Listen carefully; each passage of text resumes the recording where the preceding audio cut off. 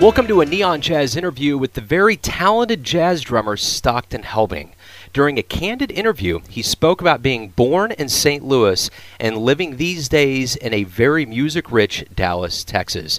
How his dream came true of learning and gigging with the musician that turned him on to jazz in the very beginning, Maynard Ferguson. He ended up touring with him as well. He's also active with the great Doc Severinsen from the old Tonight Show band. He talks about his brand new album coming out on July 8th, 2014, called Handprints, and it's a keeper, along with plenty of hero talk and many other topics covered. Dig it. I'm going to start off here and ask, where were you born and raised? I was actually born in St. Louis, Missouri, although I grew up in Florence, South Carolina. I moved there in the mid-'80s because my dad worked for GE Medical Systems. So I went all through school in Florence, South Carolina, which is a pretty small town, about 50, 60 miles inland from Myrtle Beach. Most people know where that is. Mm-hmm. And I grew up there until I went to college at the University of North Texas in 1998. So did anything about either where you were born and raised have any bearing on you liking jazz, the environment, any of that play into it? Well, my parents really enjoyed music, although neither of them were jazz fans until I got into it. But I think that both of them loved music very much, and I always heard music growing up. So that was highly influential in me just having a very high appreciation for music. But what really started me down the path of obsession with jazz music particularly was when I was in just the beginning band program in 7th grade. And my band director in this little town, Florence, South Carolina, he said, "Hey, everybody, I want to play for you my favorite record by my favorite musician." And it was a Maynard Ferguson album. It was Chameleon from 1975, and it was a song by Chick Corea called La Fiesta. And I had never heard anything like that before. I had never heard a piece of music that made the hair on the back of my neck stand up. And I didn't know anything about jazz music. I didn't know who this guy, Maynard Ferguson, was. I just really liked it. And that's what started me with pursuing jazz music at all the local record stores, digging through the bins and finding tapes. And it was particularly special for me because Maynard Ferguson was the reason I fell in love with jazz music. And then right after I graduated from North Texas, he hired me for his band, and I toured the world with him for 4 years. So dreams really do come true, and it came true for me right out of college. Yeah, that's cool, man. I tell you what, whenever I hear about how the beginnings for jazz start for people, it's always like that. You know, you hear all kinds of music throughout your life, but when you hear that jazz album and that sound, it's awesome how arresting. It's a great story. Oh, yeah, absolutely. I mean, I still remember clear as day hearing those sounds for the first time. And I also remember just this voracious hunger I had to hear it again. And I couldn't find it. It was hard. I had to special order stuff where I grew up. And I actually didn't find another Maynard Ferguson album for a couple of years. But, man, when I did. And I mean, and that's when the bug bites you. It seems like every musician, there's that one thing that gets you. And from that point forward, you're in big trouble because you're hooked on jazz. Oh, yeah, that's very true. Yeah, Maynard is a punch to the ears, man. He's just punctual and powerful, and it's good listening, that's for sure. Absolutely. He's very, his music was unadulterated fun and high energy, and I think that was why it grabbed my attention so much as a young person. There wasn't a lot of subtlety to it, but I think I needed something to really slap me upside the head, and it did for sure. Oh, yeah, for sure. So whenever anybody gets involved with the drums, you have a pretty unique perspective on things. Why was it the drums? What allured you about it? Well, I always wanted to play the drums from my earliest memories of being a young child. And my mom claims it's her fault. She said when I was a baby, I would have a lot of stomach aches, and there was only one thing that she could do that would help calm me down and keep me from crying. And it was read to me this little children's book she had called The Little Drummer Boy. So she claims she brainwashed me into it. Nice. And I think, as most people, it was just the physicality of the instrument, watching others play it, that typically draws the eyes when you see live performances of music. And I always liked that. I was into sports as a kid, and I think that I really enjoyed the physical aspects of playing the instrument, at least in the initial stages. But it was something I always wanted to do. As a matter of fact, it was a bit of a point of contention with me and my parents when it got time for formal band to start in grade school when I was a kid. My parents said, "Okay, well, that's going to start in a year, and we're going to let you pick whatever instrument you want, but you have to take a year of piano lessons first." And I was so upset. I was like, "I don't want to play piano. I know I want to play drums. I don't need to do anything else but play drums." And my parents, very wisely and very thankfully, were very insistent and said, "No, you're going to play piano for a year, and you're going to see what instrument you want to play after that, after you get some basic musical training. And even though I resented it at the time, I'm very thankful for it now. And actually, I wish they should have pushed me and made me take piano lessons my whole life. Absolutely. That seems like a pretty common thing as well. Let me ask you this. What drummers do you admire the most? Oh, wow. I could sit here and go on for days about the drummers I love and why. I'll give you my short list. The very first highly influential one, which is probably the true for most people, was Buddy Rich. Buddy Rich was just phenomenal, both from a technical aspect, but really from a musical standpoint when you listen to some of the ways he would shape tunes. And when I was getting into Maynard Ferguson as a kid, the next step for a drummer is to go on to Buddy Rich's band. And so I was just obsessed with Buddy Rich as a young person. But particularly, all of the drummers of Miles Davis back when I was younger and still fascinate me, and I hold them in just the highest regard for people I love to try to play like. And that's everyone from Philly Joe Jones, Jimmy Cobb, and of course the late great Tony Williams. Miles just had a knack for surrounding himself with absolutely stellar drummers everywhere. Everyone from Art Taylor to even Frank Butler, who only appears on a couple cuts on Seven Steps to Heaven alongside 17-year-old Tony Williams. The drummers of Miles Davis were always outstanding. And along with that, I love Art Blakey and I love Max Roach. And I am a huge proponent of understanding the origin of the instrument. And Max Roach, Kenny Clark, Art Blakey, they were the guys who helped create and codify what we call jazz drumming now, even though we've applied new styles to it over the years. And there's been certain advancements to it. Still, it's very closely connected to what Kenny Clark and Max Roach, Philly Joe Jones, all these great jazzers did late 40s, early 50s.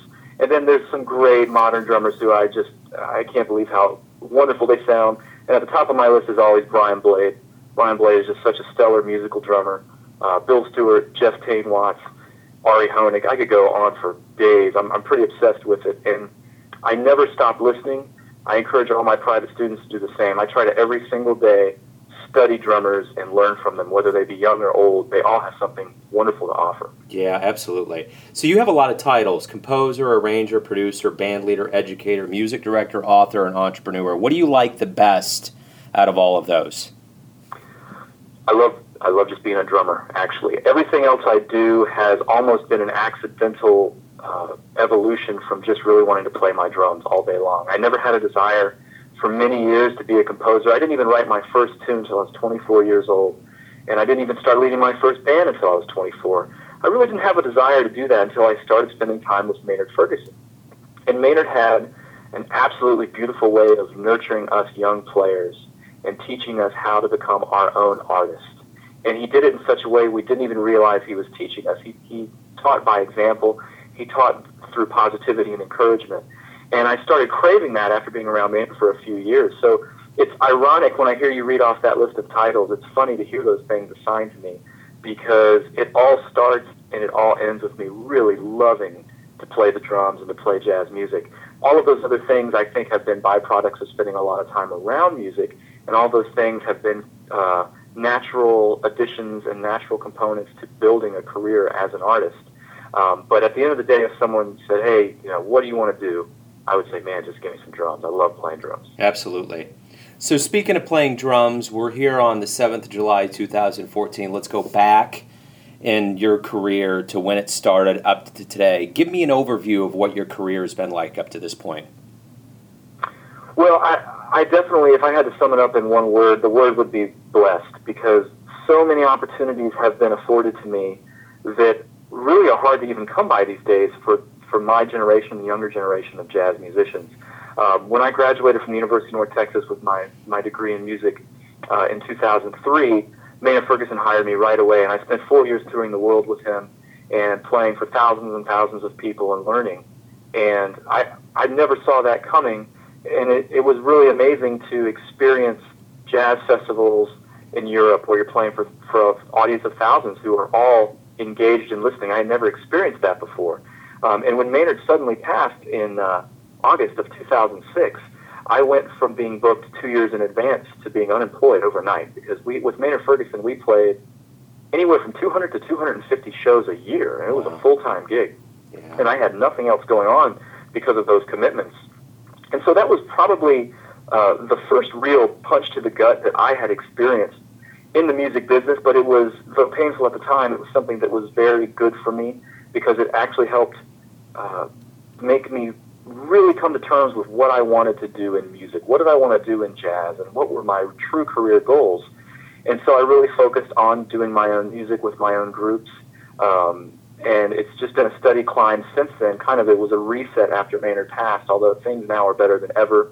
I work all around the country, both as a guest artist at universities and high schools and with performances with my own group. And then my other main job that I do is I play drums for, matter of fact, today's his birthday, 87-year-old Doc Severinsen from Johnny Carson's Tonight Show fame.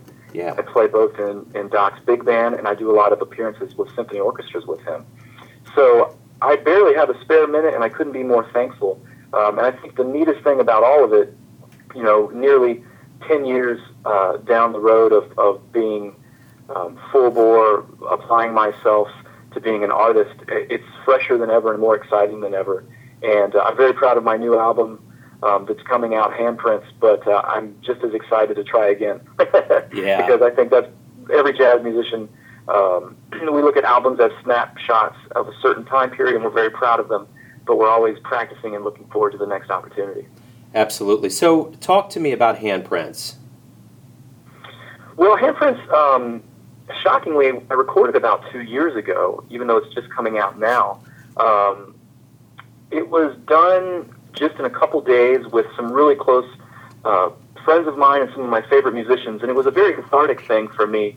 At the time, I had been doing a whole bunch of playing and touring and recording, but I felt like a lot of the circumstances I was involved in at that time, people were using me up with little appreciation for how much effort went into me trying to play my best and do my best and practice really hard. And I felt at the time I wasn't really getting not even due credit, just a fair amount of credit for the work I was doing, whether it be not even listing me on albums I played on or not giving me producer credits on things I produced. So I just really felt the strong need to get some of my favorite musicians together and play jazz for myself and for them, and selfishly not even worry about what others may think of it.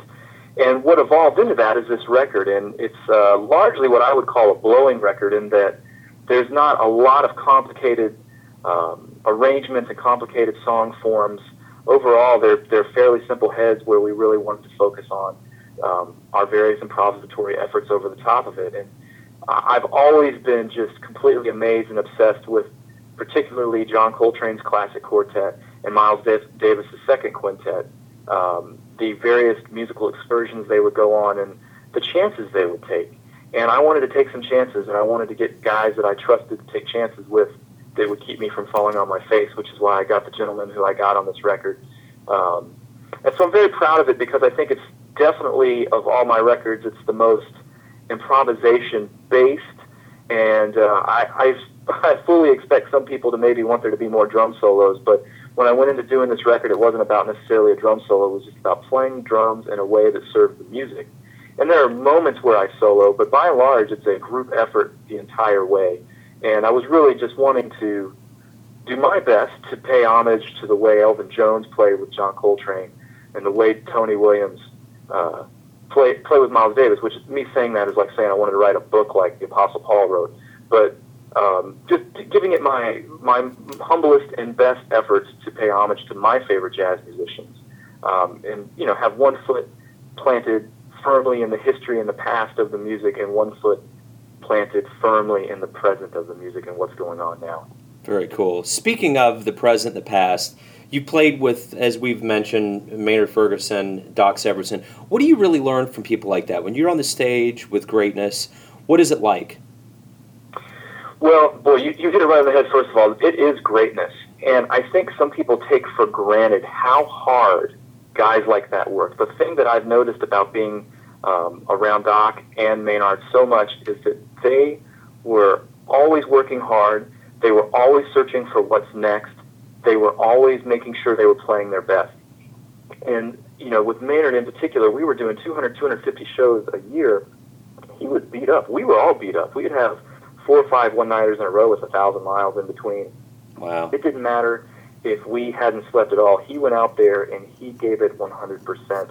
And Maynard would stick around, and Doc does the same thing. They stick around and will sign any autograph and every autograph for anybody, even though I know they're physically exhausted. I'm exhausted. I'm a fraction of their age, but they just really appreciated their audience.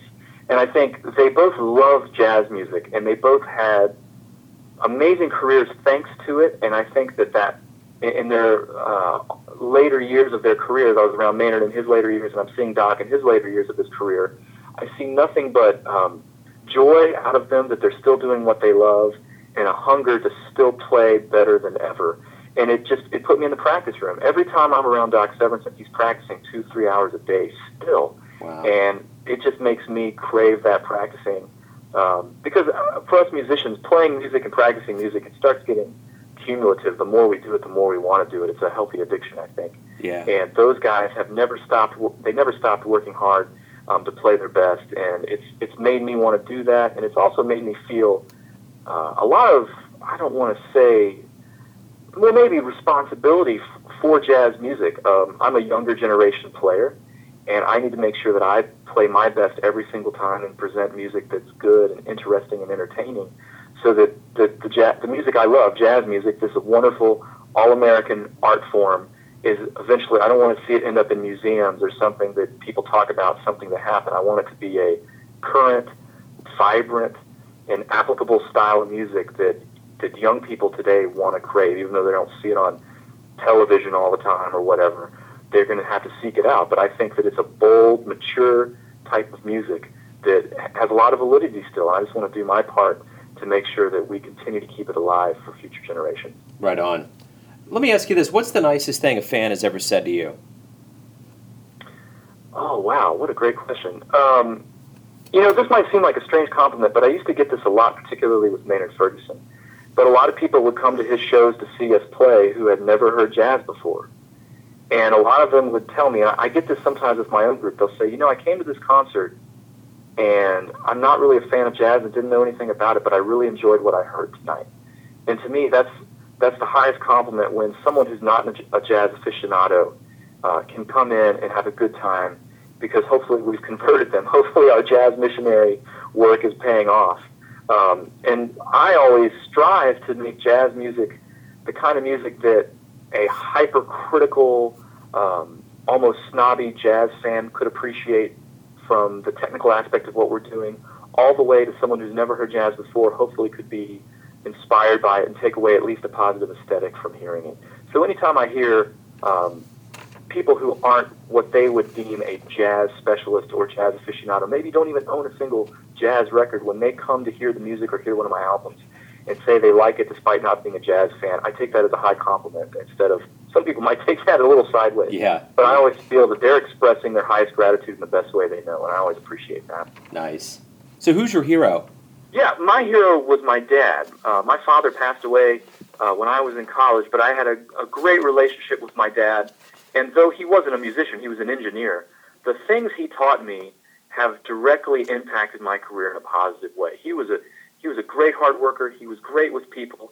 He was a great husband to my mom. He was a great father to me and my sister.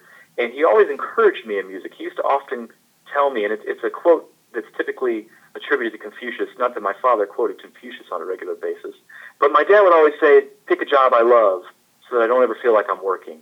And that's why I've stuck with music so much. And I've been around some really great people, particularly some really great jazz musicians who are heroes of mine. But my ultimate hero is definitely my dad.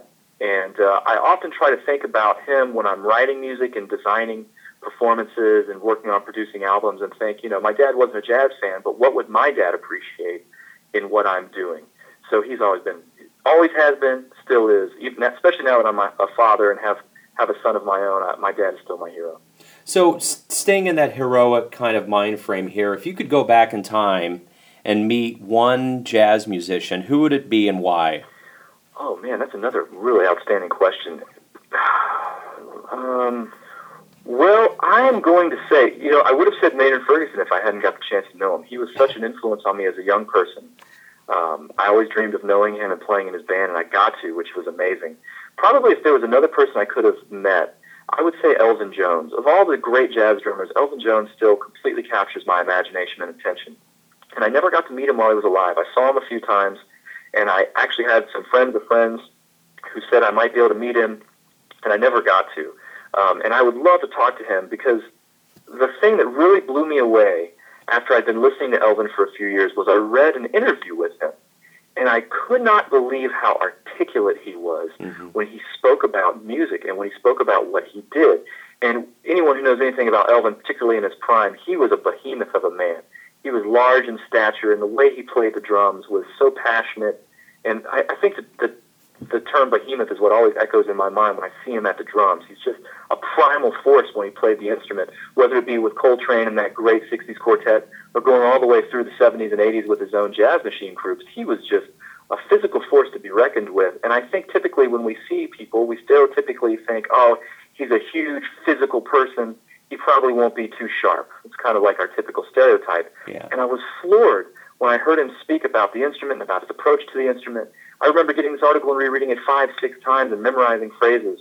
And so if I could sit down with someone, I'd love to have sat down with Elvin Jones and just hear him talk about his career, going all the way back, both to his work with Coltrane, and then the stuff before and after. I heard he had a lot of problems developing his unique style before he worked full-time with Coltrane, and I'm sure he had to face some adversity, and I'd love to hear him talk about that. Yeah.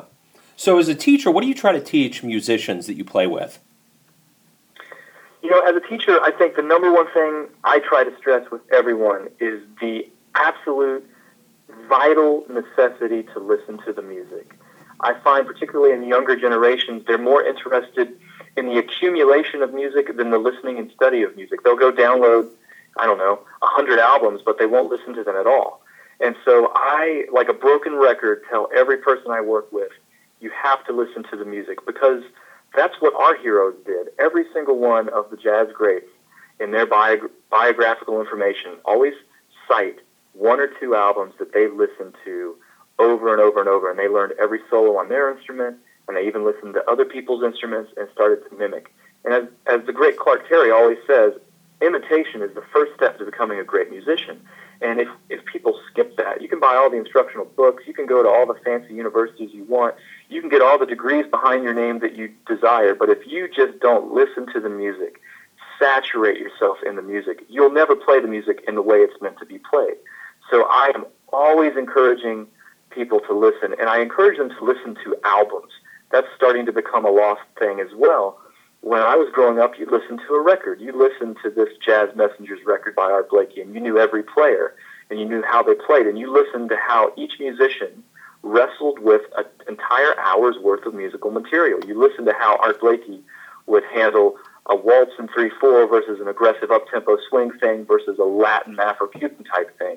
And that was how you learned what they played like, how they played. Their maybe for a better way of putting it, their flavor of playing music. And you had to hear them go through different types of styles and tempi to hear that. And so I tell everyone that all the time, and sometimes people jokingly make fun of me because it's what I say every single time. But I believe it because it's helped me, and every time I'm looking for new encouragement and new motivation, whether it be to compose, to arrange, or just to play my instrument better, I go listen to the greats, and I always walk away a better person for it. Right on. So what's the best piece of wisdom that a musician has taught you? Oh, boy. I think some of the best wisdom I've ever gotten is probably something that Neil Slater used to tell us at the University of North Texas. Neil Slater was the director of the 1 O'Clock Lab Band for many years, and he had been a piano player in New York before that. He played with Mel Lewis all the time. He was just a jobbing musician before he became an educator at North Texas. And he used to tell us, and it was a famous quote that used to hang on bulletin boards around the school, and he said, "Every day is an audition." And that always has resonated with me, that every time you play, you can't rest on the merits of every former performance you've done or album you've played on. You are only as good as how you play that day. And it's something that I really think about, particularly when I'm on tours that are getting lengthy and I start getting mentally fatigued. I try to tell myself, tonight, these people haven't seen what I've done the past 3 weeks. Tonight, I need to play my best for them, because they're going to judge by what I play tonight, not what I'm going to play tomorrow or yesterday. And so that's something that's always helped me continuously get to the practice room with regularity and sincerity, and it's helped me try to write the best music I can write and play the best music I can play every single time. That's a perfect segue into my next question. Do you live with any regrets? Not necessarily. I mean, I think everyone would say hindsight is 20/20. I mean, I think, for instance, I spoke earlier about playing piano as a kid. I wish I would have kept up with piano. Or when I was at the University of North Texas getting my music education, I was not interested in composition and arranging, so I didn't take those courses.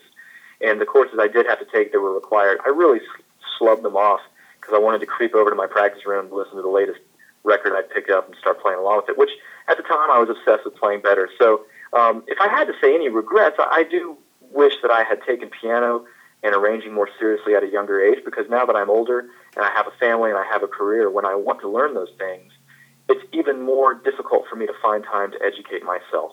And so I wish I would have taken advantage of having more free time as a young person. Yeah. But overall, I don't really have any regrets about anything. I mean, I'm very thankful for the career I've had. And what I always tell people, and with dead seriousness, if today were the last time I got to play drums professionally and perform, I would be so thankful for what I've gotten to do.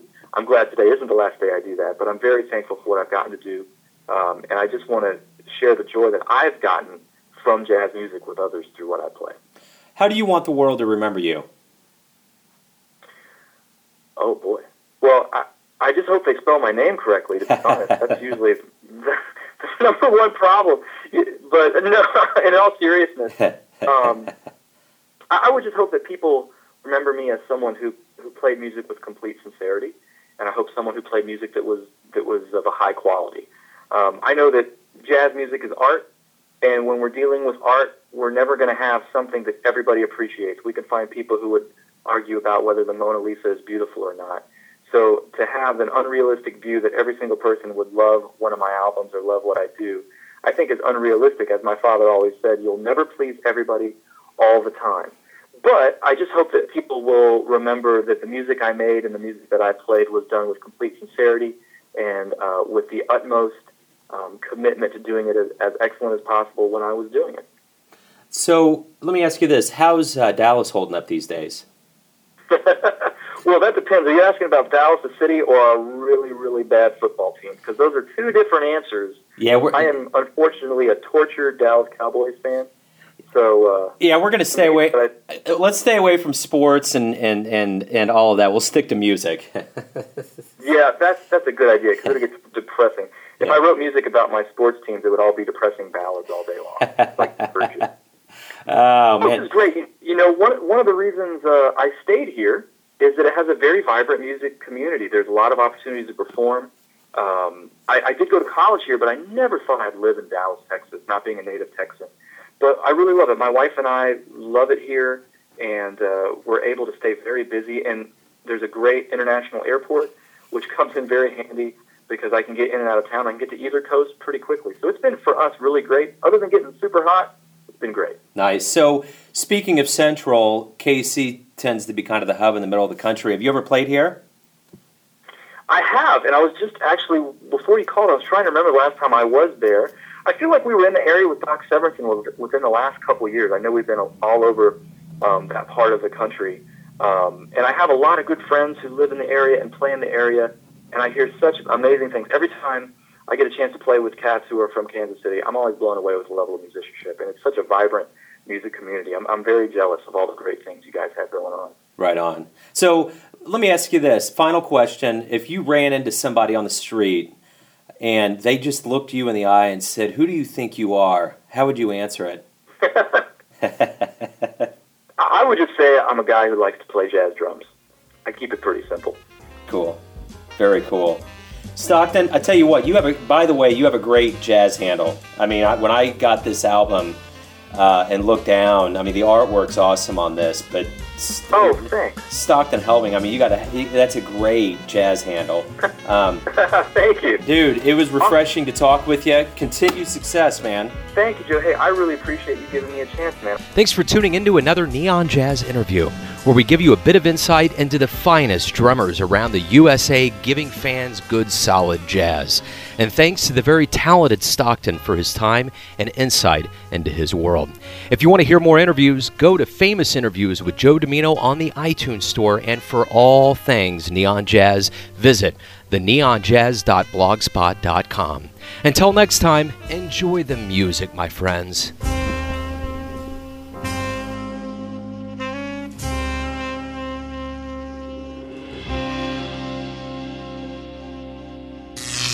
Neon Jazz.